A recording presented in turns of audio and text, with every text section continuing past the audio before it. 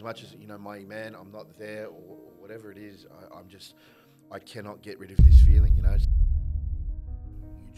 you lack the will to exist, to get up and go for a walk, to feed yourself, you just don't have the will to do it. And I know how difficult it was coming here, being alone. Don't think about me, someone will come and stay with you.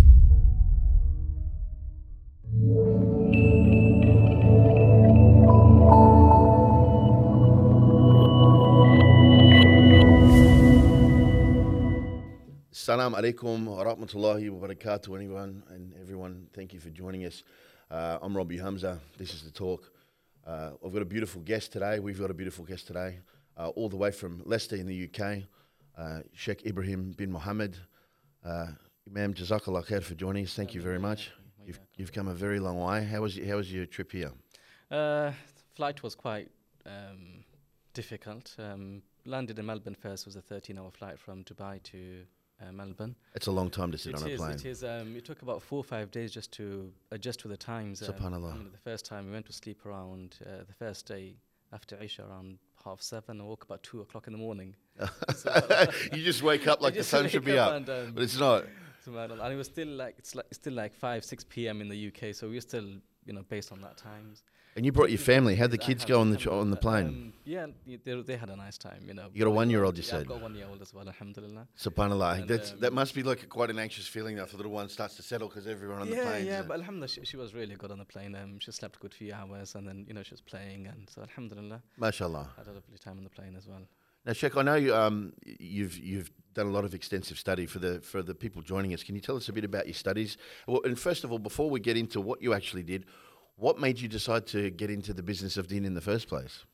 Alhamdulillah, my father, rahimahullah, he passed away in 2013. He was an imam, one of the senior imams and ulama of Leicester. Okay. So that was quite in the family tradition. And because he was imam of the local masjid, we would accompany him regularly to the masjid for salah. He was the head of the madrasa there also. So it was just routine for us to go with him to the masjid. We were enrolled in the madrasa at the young age, 5-6 years old. Big family? We have, alhamdulillah, we're 11 brothers and sisters. What? MashaAllah. Wow, that's amazing. And all 6 brothers, alhamdulillah, hafidh of the Quran. Really? Alhamdulillah. Wow, mashallah. And 10 of us, alhamdulillah, have studied the Alimiyyah program.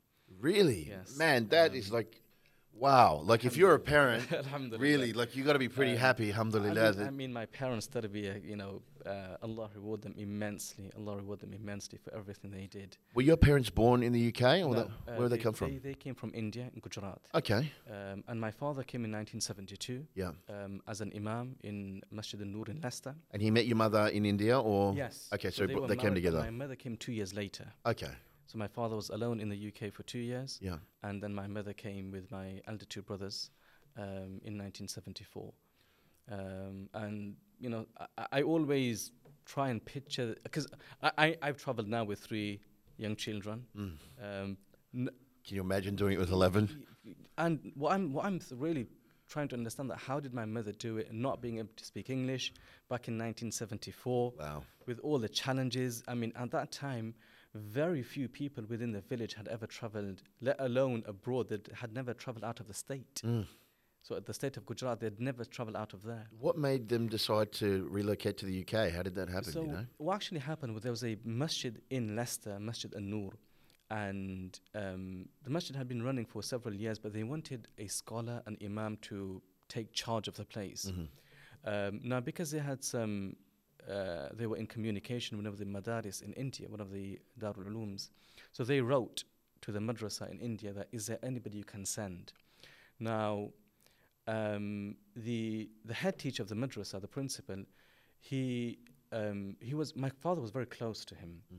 So my father was actually an imam in another town. So my father wrote back to the masjid in Leicester that sent an invitation to this imam. And so they sent an invitation to my father, and my father, rahimahullah, as soon as he received the letter, he went back to his teacher and said, I've got an invitation from my masjid in Leicester. So his teacher said, I know. I'm the one that told them to send it to you. Subhanallah. And then he said, and I also knew that you would come to me first before making a decision. So my MashaAllah. father, rahimahullah, would always, take mashwara and, advice from his teacher. So his teacher actually said, I knew you'd come to me first Wow. before taking the decision. Wow. So alhamdulillah, then, he encouraged my father that, look, they need the khidmah of deen there. And, I really suggest that you go. So alhamdulillah, my father, he took that decision, leaving my mother and my elder two brothers in India. Wow. And it's not easy. It's not a light decision to make. It's not. And I came here in 2018 for 1 month. I was in Sydney for Taraweeh during the month of Ramadan. And I know how difficult it was coming here, being alone. Although, again, I could speak English and, it's a Western country. So there was not much difference in terms of culture between the UK and Australia. And my wife and my children were there with their family. But then to think for my father to come here in something completely unknown for 2 years. No FaceTime. No, nothing at all. And subhanallah, the challenges that they went through and, the sacrifice that they gave. And it's because of that where we are today. MashaAllah. So What a testimony to your mother as well. I mean, you think, I guess today, I mean, if you were to, want to go fishing with the boys for a week or something, I think a lot of wives would get upset or, would miss their husband if you had to go away for a week or two. But to contemplate, okay, all right, we're going to make this decision as a family. I'm going to let you go for 2 years for the sake of Allah subhanahu wa ta'ala. Definitely. And to support that. Because, I mean, without her support or without her, I guess, blessing, so to speak, that would have been an even more difficult task. I've seen this throughout my life from my mother that she's always encouraged the khidmah of deen in any way, shape or form. MashaAllah, wow. And I recall back in 2013, my father passed away in the month of Ramadan. He had a heart attack 3 days before Ramadan. And the 4th of Ramadan, he passed away. It was a Friday night. On a Friday? On a Friday night, alhamdulillah. Wow. In the month of Ramadan. Wow. I got goosebumps. So, Wow. And that itself, subhanAllah, has some amazing stories during when he was on his deathbed and certain things that happened. But in any case, about 3 weeks after that, one of my senior teachers, Shaykh Adam Hafidahullah, out of the blue, he said to me, have you performed Hajj? So I said, I haven't. She said, go for Hajj this year. Now, this was 3 weeks after my father had passed away. I was living at home with my mother, me, my wife, and, it was just me and my wife at the time, and my younger sister. And my mother was in Iddah. And my other brother, who was living next door, he had already decided to go for Hajj that year. So after my teacher advised me to go for Hajj, I said, inshallah, I'll make the intention. I thought to myself, let me do mashwara with my mother first. Because I'm living at home with her. My father's just passed away, very emotional time. She's in Iddah, someone will need to stay with her. So I went home and I said, I've been advised to go for Hajj. Immediately, without thinking, she said, go.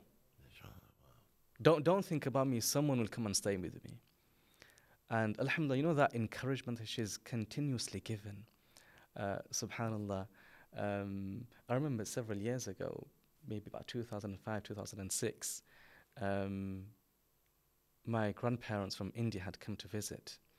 And it was a summer month, so we had mangoes at home. So what I did was, we were all in the front room, we had the mangoes. And then I thought to myself, it's going to be difficult for him to go to the kitchen and wash his hands. So I went and brought some water for him. And my sisters were there also. So I washed all of their hands. And, the sister said, oh, Jazakallah so much. Allah give you a beautiful wife. And my mother immediately said, make dua that Allah give him ilm. And I thought to myself, subhanAllah, this is a difference between a mother and, other people. Mothers, they think of deen. They think of the akhirah. And that's a dua that my mother gave to me at that time also. Wow. That, Allah subhanahu wa ta'ala give him ilm. And, I just pray Was that answered. Allah subhanahu wa ta'ala keep me in the shade of my mother for a lengthy time. Ameen. And allow me to do her khidmah also.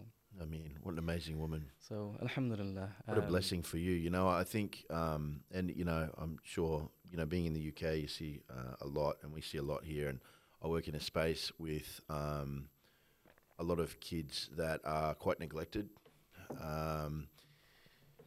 you've sort of got to dig to realise that. Sometimes, you meet them when they're in the juvenile justice system, or they've come out of that and into prison, or whatever the case may be. And you just, the things I guess we've taken for granted. I have a very loving mother as well, alhamdulillah, who's always encouraged the best for me and in me. And I think, it's easy to take for granted that we've just got that. But, I see kids who are just literally, they're a nuisance to their parents. I was at a youth barbecue down the road on Wednesday, and kids 10, 11 years old out there smoking, giving drugs to each other, all the rest of it, and you can see they're very, very badly looked after. So, subhanAllah, how grateful are we, how grateful are you to have that start to life, to make this all possible. This is something that we had discussed yesterday as well in the meeting, and in the afternoon, I actually read your report in the MCB, is it? MCF, yeah. that's the one. So Ismail's father, he gave me the magazine. Oh, okay, yeah. So I read your report, and one of the comments you had made was, it's quite remarkable, that you used to always address the youth first, and then you realize that it's a family. The youth are coming from broken families. Broken kids come from broken homes, yeah. Exactly, and that's what we really need to address first. And this is one of the things that we were discussing yesterday also, the importance of having workshop for parents on tarbiyah. Because one of the ulama was saying, one of the school teachers, so he was saying how, repeatedly parents will come, mothers will come, fathers will come and say, oh, can you explain this to my child? He's messing around at home, he's not doing this, he's not doing this. The question is, why aren't the parents addressing the issue? Yeah. Why has that tarbiyah been left to school teachers or the madrasa teachers? And subhanAllah, when we look at the Anbiya alayhimus salam, Yusuf alayhi salam, when he saw the dream, who did he go to first? He went to his father. Yeah. So that shows the relationship that the father had with his children. That's something that Yusuf alayhi salam was confused about. He approached his father first, and then his father advised him what to do. So in the same way that we need to develop these workshops and train parents on how to be good parents and how to do the tarbiyah, how to be approachable to their children. And I think that's probably one of the things that is seriously lacking, definitely UK, and it seems that in Australia as well, from what you've said, that parents are leaving the tarbiyah to other people.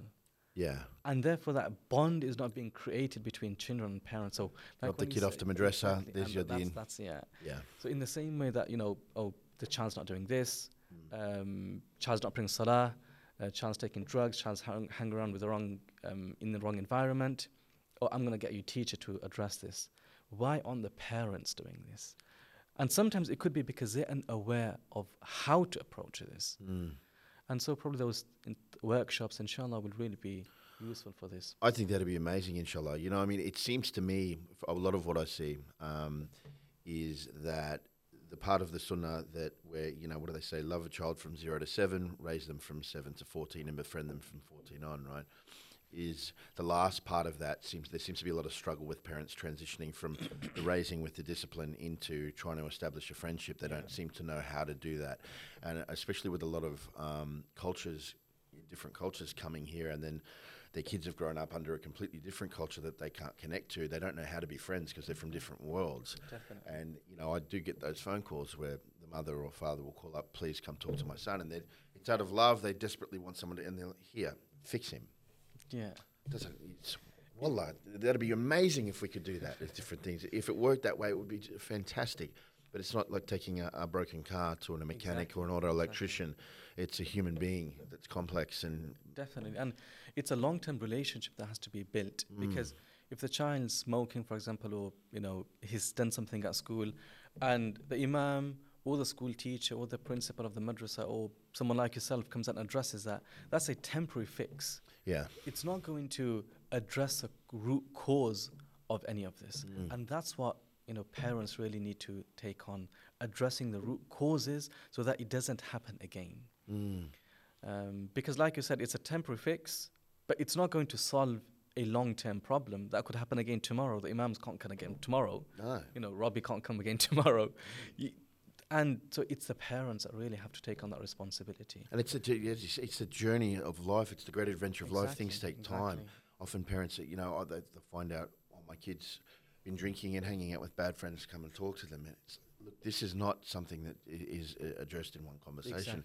This is ongoing, and I can't tell you anything or promise them anything that there's a way of making this just stop, and that's what it is. Look, my life was all in Jahil, the entire thing until I found Islam. Alhamdulillah, I'm able to appreciate and fully and hang on to this as best I can because I want to. I've made that choice to, but I think from what I've seen, a lot of the youth, they also, it's not for reverts to choose Islam. Every single Muslim has to decide to live this way. And part of making that decision seems to be sometimes they almost, I don't like to use the word need, but it seems like they need to stray a little bit to feel what it feels like to be without that for a second, to truly appreciate what it is in some instances in some people's lives. Yeah, and if you recall the brother, the Bosnian brother, I didn't get his name yesterday. Beautiful brother. But subhanAllah, his story was amazing, and that's one of the things that he said, that because he was missing out on that contentment of the heart, when he found it, he realized that this is exactly what I was missing. And that's just exactly what you're saying also, that sometimes people not need to go astray, but once they do go astray and then come back, they realize that yes, this is a path that I need to leave, not the other one. But when you're the person supporting and loving someone, it's the hardest thing in the world to watch that happen 100%. Because we know, with people with life experience, that not everyone gets an opportunity to come back. So to this young person's like, listen, I'm just living my life, I'm doing my thing, relax. I can't relax because if Allah takes your ruh in the middle of all this, I can't live. I have no peace. Definitely. It's a very hard thing to watch. And to tell a parent, this might go away in 5 weeks, it might get better, it might get worse, it might do this, it might be the next 10 years of this person's life, and you just have to have sabr as best you can. Definitely. And it's about that partnership between the parents and the children, the masajid, the overall community. And it's the importance of, highlighting this within the community, that these things do exist. They exist within the community, and we need to address them. We need to help one another. The masajid, the madaris do need to take that role and that position of somehow addressing the issues and supporting the efforts that are being done to address these issues also. So now we'll use this to sort of get into what you're doing more specifically in Leicester, in the UK, because you are a teacher, right? Yes. And so how did you get into the teaching? And first of all, how did you pick that path? So when I graduated from the Alimiyyah program in 2008 in Leicester, my teachers again advised me to take on the teaching role within the same institute. And what I found that I enjoyed this quite a bit. And as time went on, what I realized was the different challenges that children come with. And they come from different backgrounds, different families. And teaching them Alif Ba Ta Tha, or to the children, or even Islamic law to the more senior students, it's not simply about teaching, because there are so many factors which contribute to them, what they go back with after the lesson. And subhanAllah, we spoke about broken homes, children coming from broken homes. When they come in at 5 o'clock, there are so many things like, have they eaten or not? Wow. How they're dressed, how tired they are. And that really, I think introduced me to this whole mental well-being, that children are coming to madrasa, but not everyone is the same. We know academically not everyone is the same, their abilities, but not only that, their family homes. And subhanAllah, my father, rahmatullahi alayhi, he'd always relate a story to us. So when our class graduated, some of the students in the class, they asked me that, could we go to your father for some advice because of his experience as an imam? So I said, definitely, inshallah. So we went and we sat after Aisha, and mashallah, he gave some beautiful advices. And one of the things that always stuck with me was a story that he mentioned. And he was talking about the importance of dealing with children within the madrasa system with love and care, and understanding that not all children come from the same background, and sometimes they come with health issues. So he said that one of the days, after madrasa had finished, subhanallah, my father, rahmatullah alayhi, he had such a quality that after madrasa would finish, he would not go home until the last student has gone home. He would wait outside in the cold until the last student had gone home.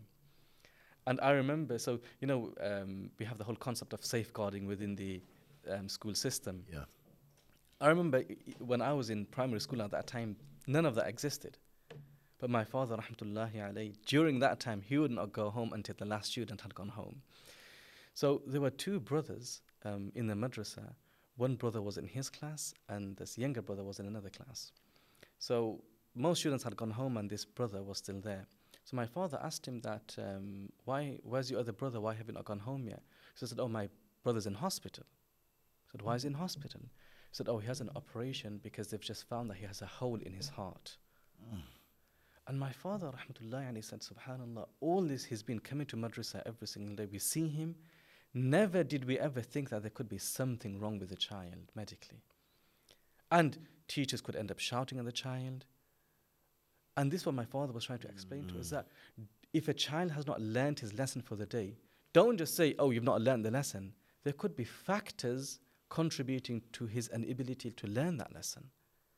Now think about a child that's coming with a hole in his heart. He may have breathing difficulties. He could have sleeping difficulties. He's coming to madrasa, and now the teacher's saying to him, you've not learned your lesson, this is your punishment.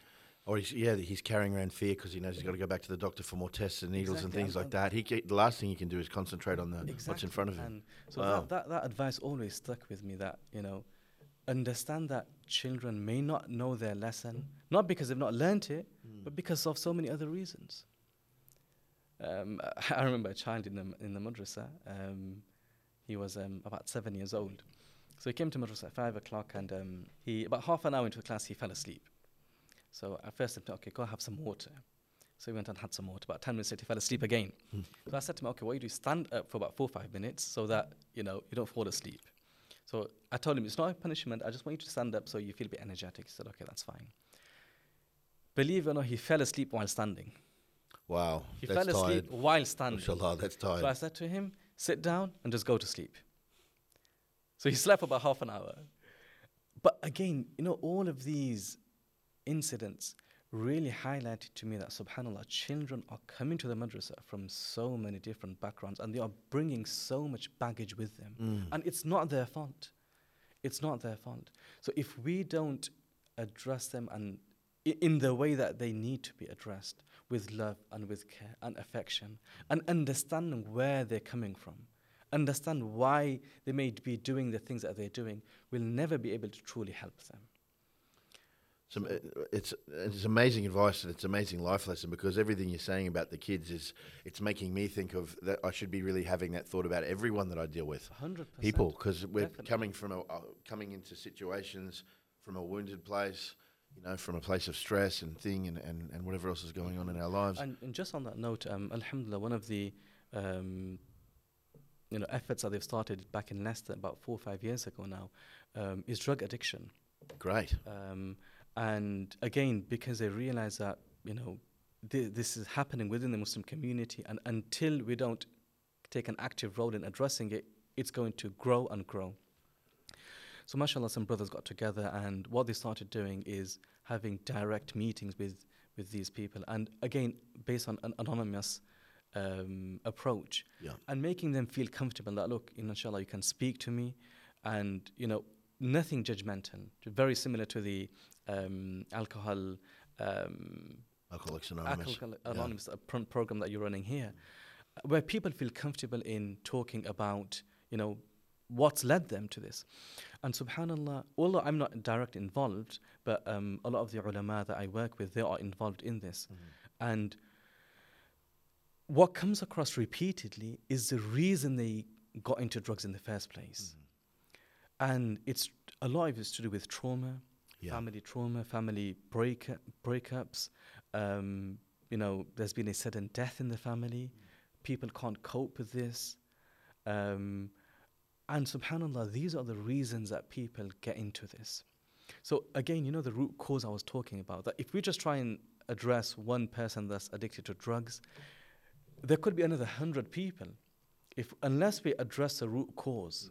Now, obviously, if there's a breakup in the family, if there's a sudden death, you can't address that itself. But what we can do is have sessions for people that need counseling. Yeah. That if somebody has experienced, a sudden death in the family, that how can we address this? How can we give them counseling? How can we make them feel comfortable from an Islamic perspective? Because in the absence of that counseling, that's when they seek alternatives. And drugs, alcohol is then one of those alternatives. The reality is, Sheikh, people really struggle with life. It's the hardships and the heartaches that the heart endures. For some people, it's really hard to express. And I think, when we look at someone, like the brother said to us last night, when you'd ask him how he is, happy face, I'm fine, alhamdulillah. But we don't know how deeply wounded people are. Definitely. Sometimes. And, sometimes advice might, like you said, the example of, someone's passed away. Oh, okay, well, grieve, have sabr. Allah subhanahu wa ta'ala advises us this.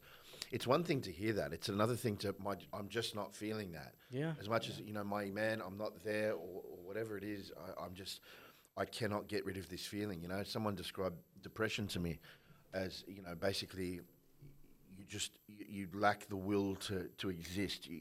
To get up and go for a walk, to feed yourself is you just don't have the will to do it. You just Definitely. You want to die. It's just a horrible reality to live in, and to all the theoretical things you can put to that person in the world may not get rid of that feeling. So it's being able to empathize and try and understand where everyone's at and work with that. And it's like you said about being open, that if somebody is going through that difficult time, being open that, look, number one, it's not only you.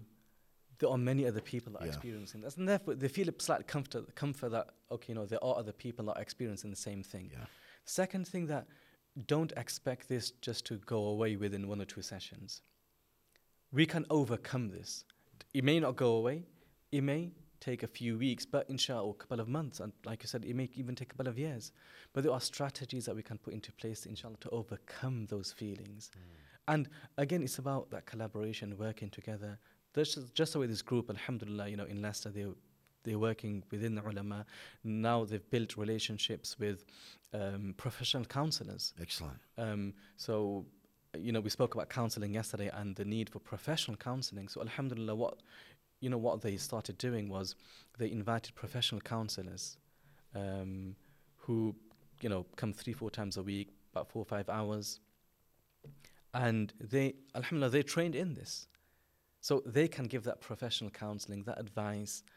And slowly what happens is other people want to start getting involved. Yeah. And alhamdulillah, it grows and grows and grows. And what other people, other families start realizing, okay, my son or my daughter, is addicted to alcohol or drugs or experiencing this. Alhamdulillah, let's try and, get them involved in this program. Yeah. And one of the things, subhanAllah, they've done is they've connected with a rehab center in South Africa. Ah. Yes, and what they do is that if after a couple of months they realize, okay, this person is quite deep and, these sessions are not helping, they actually get them sent to the rehab center in South Africa. Very good. And if the family can pay for this, alhamdulillah, they pay for this. Otherwise, they try and get this funded by the local community. Fantastic. I've heard about some of these rehabs in South Africa. And alhamdulillah, they get sent there, and they stay there for a few weeks. And alhamdulillah, it helps them. Yeah. And then they come back and mashallah, they share their experiences, just like what you're doing, with different schools and different projects. And alhamdulillah, it's really helping the people there. Do they have any Muslim rehabs in the UK? That I'm not aware of. I believe there are, but I'm not sure if it's just like counseling or where it's actual inpatient where you can go and stay. Where people go away and stay for a few weeks. We don't have one here. Yeah, I don't think there is one in the UK. Wow. Not a Muslim one anyway. Wow. Isn't that interesting? Isn't that interesting? It is. I mean, that change is coming. But I think the reason is, until now, these areas of counseling on drug addiction, alcohol addiction, pornography addiction. It's always been a taboo, and there's always been this stigma that, okay, let's not discuss this. You're right, yeah. But alhamdulillah, over the past, 5-10 years, that has changed, and people are now realizing that, no, we can't just ignore the issue. It's not going to go away. It's not getting better. Away. It's not going to go away. And subhanAllah, it's only when you start speaking to the people involved in these projects, you realize how deep, all of this actually exists within the community. And we're not even talking about people that live, in areas where there aren't any masajid and madaris. We're talking about within the heart of Leicester, Highfields, one of the areas is, I don't know if you're about Lakemba in Sydney. It's just like Lakemba. All right. If you think of Lakemba, that's how Highfields is. Cool. You've got masajid in every single corner. Love it. But even within Highfields, subhanAllah, the drug addiction, the alcohol addiction, turning away from Islam, all of that anxiety, depression, within Highfields. And subhanAllah, that's what these brothers and sisters, in Leicester are really trying to address now. That we've now gone too far. It's taken too long. Now we just have to address the issues. What's the population like over the Muslim population like over there? I saw something the other day on social media that said, the number one boy's name in the UK now is Muhammad. Yes. Which is great. Yes. Alhamdulillah. So I imagine it's quite high. Yeah, we've got about 6 or 7% Muslims in the UK. Okay. And in some areas it's quite a dense Muslim population. Like Leicester's a very highly dense Muslim population. We've got multiple. We've got probably about I'd say somewhere between 7 to 100 masajid or musallas, which is quite a bit. And Leicester's not one of the huge cities. So Manchester, London, these are the really big cities. They've got a greater Muslim population. Birmingham's another one of them. Yeah. So alhamdulillah, these kind of projects and efforts are taking place in different cities simultaneously. And I think inshallah, give it maybe a year or two, and hopefully there will be some collaboration between the different cities in this specific regard of drug addiction and alcohol addiction also. Coming from or along with the issue of drug addiction, all that sort of stuff, there's the business end of that, which leads to crime, the gangsters and everything else. Obviously that's going to be if the drugs are being used there, that's going to be a problem. Our people seem to be the same as every other human being on the earth, and that they like to make easy money, some of them, and they fall into this trap of being big shots and tough guys. Yeah. We're seeing now in Sydney, there's a lot of shootings going on back and forth. I'm not suggesting that these specific shootings at the moment are necessarily tied into anything to do with drugs and stuff, but it's a culture of violence that exists within our community that a lot of youth look up to. They think there's something glorious about it. The Nufs seems to find something, a strong pull towards being somebody, or the perception of being someone ruthless or feared. It feels like over here we're not even anywhere near even sort of having a conversation, some sort of a beneficial conversation about how to begin tackling this, other than working with individuals as they come through the correctional system, on a one-on-one basis to try and help people rebuild their lives. But in terms of trying to steer people away or confronting this culture head on from the perspective of Deen, we're not really on the front foot with this. Are you guys doing in UK? Is anyone achieving anything with this sort of thing? Again, it's happening on a very small scale. So we've got small groups in different cities that again, people that probably have been through that life. So not necessarily an Islamic group, but just a social group. So working with the council, working with other organizations about knife crime. So we've got we don't really have gun issues in the UK because civilians don't carry guns. Okay. Yep. So alhamdulillah, the gun issue is very, very minimal. It's more knife crime that that's quite serious. Okay. So what we have is people visiting schools, secondary schools mainly, and what they try and do is invite those people who have been through that life and give their personal experiences about themselves, their friends, things that they've witnessed, and how it's not the path that needs to be taken. But one of the things that really interests me is this is quite rife in London. Okay. In London, so we get a lot of documentaries coming out. Again, from people that have been through that life. And subhanallah, one of the things that is mentioned repeatedly is about why they began this life. And one of the reasons is where young teenagers, they're 12, 13 years old, they've come from single parent families, usually staying with their mothers. And what they realize is, my mother's struggling. We've got nothing at home to eat. And they want to try and get in more money. So they see this as an easy way to money. So, subhanAllah, it's like they're doing it for a right reason, to help their mother at home. Yeah. So that's one of the causes. Another thing, and we spoke about this yesterday as well, how the education system, unfortunately, doesn't help. Because what happens within the educational system is you've got the, mashallah, the very intelligent children that, just excel and, they're successful in everything.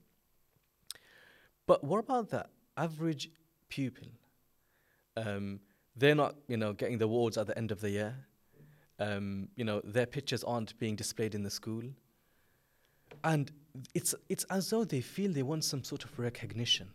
Yes. They want some sort of recognition. Mm-hmm. And what that leads to is, if they're not the popular ones within their friend circle, they want to try and do something to become popular. Mm-hmm. And then they feel, okay, if I start taking drugs, if I start maybe, if I become friends with that person, he wants me to sell drugs. Now, that person's quite popular within the community. He's quite, everyone fears him. If I align myself with him, maybe I'll get some sort of recognition. People will start fearing me. And subhanAllah, that's another reason all this begins. Yeah, it's a very good point. So the education system, unfortunately, itself is not helping this. Because the education system is geared towards those students that can excel in academia, that will help the capitalist economy. Yeah. The average pupil that doesn't excel in maths, English and science, well, there's not much recognition given to those students, and therefore they seek that attention from other people. And it probably ties back into what we said earlier about parents, that if parents aren't giving them that recognition, if parents aren't bonding with the children, whether we accept this or not, the truth is that as human beings, we spoke about this yesterday, as human beings, we all need to be with one another. And so whether it's a 5-year-old, whether it's a 10-year-old, 20-year-old or 50-year-old, so even that 15-year-old boy girl that's just finishing secondary school, if they're not getting that recognition, that inclusion that they need from home, from their friend circle, from the school system, they're going to try and address that gap and fill that gap through drugs, through addiction, through alcohol, and then taking that route of gangs, because therefore there's an alignment here. I feel included. I've got something I'm part of. Feeling of belonging. Yeah, it's just a very strong drive. And subhanAllah, that's what leads a lot of people to this gang warfare, and which ultimately leads to crime. So for me, it's always looking at the root cause. How can we address the root cause? And inshallah, if we address this, then inshallah we will see a decrease, in all of these things. Yeah, inshallah. I mean, it's subhanAllah, it's a big problem. And as you say, getting to the root cause and addressing the parenting, there was a program that I came across here called the Fathering Project. And it was a program that was come up with. He was a doctor, an oncologist, a cancer specialist in Western Australia. He was basically giving men death sentences every day of the week. That was his job. You've got 6 months to live. And the primary regret expressed by men that he was meeting was that, I haven't spent enough time with my kids, with my family. And he decided to do something with that. And they did university studies and all sorts of things, and came up with this thing, the Fathering Project.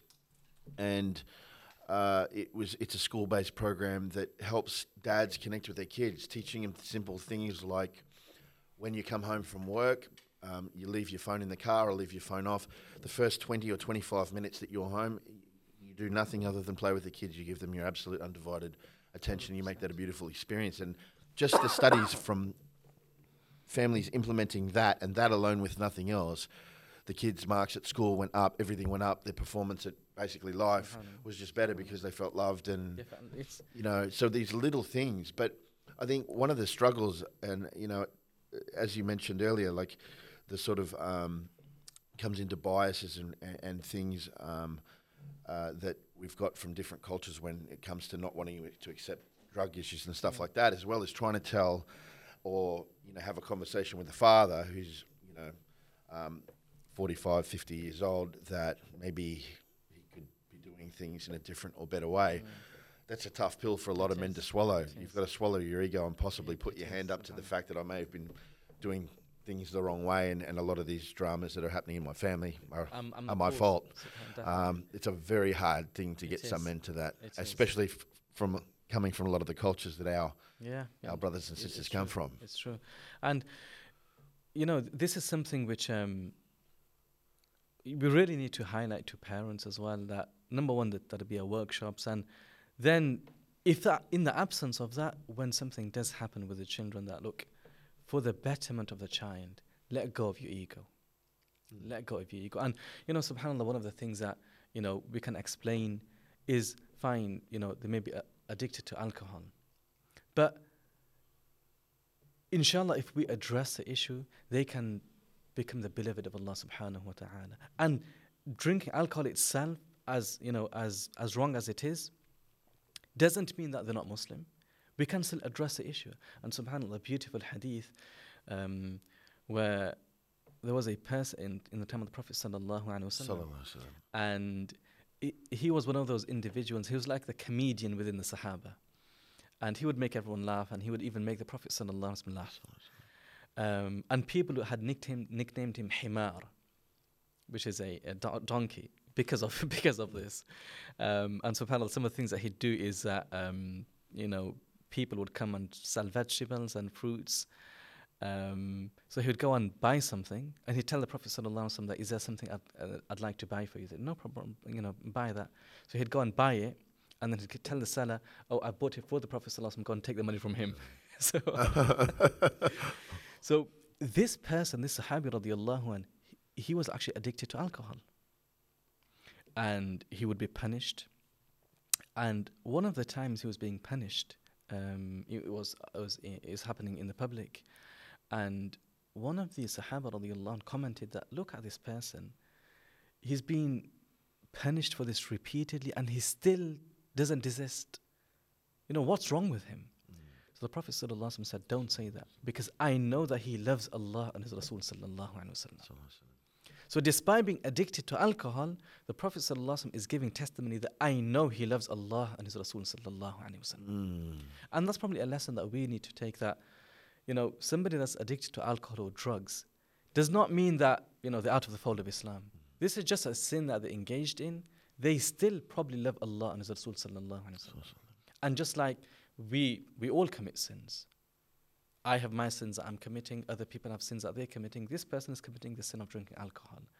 We can't look down on these people or see them in a different light. They are still Muslims, and they still love Allah and His Rasul sallallahu alaihi wasallam. And Allah still loves them. And that's the approach that we should be taking with these people, and how we can help them to overcome this difficulty, and inshallah build that connection with Allah subhanahu wa ta'ala also. Because we love to judge people that sin differently to us. Definitely. I mean, it's, well, your sin's worse than mine. Is it? I mean, who's really? Let's have a look at it. Maybe it's not. Maybe their sin is more open, or maybe my sin is more open than yours, or more apparent, should say. But as you say, it's everyone's carrying something. And there was a beautiful saying that I read once, that we always look at other people's actions and our intentions. That I may have done something wrong. Yes, I've done something wrong, but I did it for the right reason. Yeah. With other people, we never look at their intentions, we only look at their actions. That regardless of the intention that did this with, they did it wrong. So again, it's all about becoming judgmental. And subhanAllah, this is what we advised against in the Quran, اجتنبوا كثيرا من الظن, that abstain from assumptions. Don't look at somebody and assume that they've done something wrong. And subhanAllah, when we look at the lives of the Sahaba radiallahu anhum, pre-Islam and post-Islam. And yesterday I was mentioning about, pre-Islam, so many of the Sahaba did those crimes which very few Muslims have ever committed. Yeah. And yet, when they did tawbah and they accepted Islam, look where Allah subhanahu wa ta'ala took them. And even post-Islam, we have incidents where the Sahaba radiallahu anhu committed certain crimes. And that was for the lessons of the Ummah. So that we have a practical example of, if this happens, how did the Prophet ﷺ deal with this? Yeah. But the point is that they did tawbah after that. And that's what we really need to work on within our community. That if somebody is addicted to drugs or alcohol, how can we get them to move away from this and do tawbah? Yeah. Not that, okay, this person is like a goner now. That there's no hope left in this person. That's the approach that we cannot take. And, that's what Yaqub alayhi salam said to his children, that لا تيأسوا من روح الله, that don't become despondent from the mercy of Allah. إنه لا ييأس من روح الله إلا القوم الكافرون. It is only the disbelievers who lose hope in the mercy of Allah. And again, Allah subhanahu wa ta'ala says in the Quran, يا عبادي الذين أسرفوا على أنفسهم, O my servants who have exceeded all bounds in committing sin, لا تقنطوا من رحمة الله, do not despair from the mercy of Allah. So there is no sin that Allah will not forgive. Even disbelief, Allah will forgive within the dunya. Yeah. And, probably this is something that we really need to bring out in the community as well, that these people that, are addicted to drugs or alcohol, it's just a sin that they're committing. How can we help them from removing this sin from their life? And to build a bridge back into community, Exactly, into a feeling, and create a feeling of belonging within They our are community. still our brothers and sisters. Yeah. Nothing has changed. They still believe in Allah and His Rasul sallallahu alayhi wa sallam. And therefore we have a duty to help them. Just like if a person is not giving zakat, why are we seeing these two people different? A person not gone for hajj or zakat, and a person drinking alcohol, or a person not praying salah. They are all committing a sin. That's what they're doing. They are still Muslims. We still include this group as our brothers and sisters, and we will be willing to help them in the same way that these people who are addicted to these drugs and alcohol, they are still our brothers and sisters. What are we going to do to help them and overcome these issues? Allah barik feek. Ameen wa iyaakum. Sheikh Ibrahim, listen, Jazakallah khair. Thank you very much for coming. We've come to the end of the program. It's really been insightful having a conversation with you. Wa iyaakum. And may Allah subhanahu wa ta'ala bless you and give you safe travels and bless you in the work that you're doing over in Leicester and expand your horizons. Wherever is most pleasing to Him. And the brothers here at Academy Live, I want to say Jazakumullah khair to Imam Ikram also for the invite, to yourself as well. Alhamdulillah, I've learnt a lot also about the kind of things that you're doing here, and Allah subhanahu wa ta'ala grant you all success, grant you all ikhlas in everything that's being done, and Allah make all of your efforts fruitful for not only people here in Brisbane, but Allah make it fruitful for the entire world. Ameen. Ameen wa iyaakum. Thank you very much, and everyone that's joining us from home, Jazakallah khair. We'll see you next time. Assalamu alaikum wa rahmatullah. Assalamu alaikum wa rahmatullah. Alaikum assalam wa rahmatullah.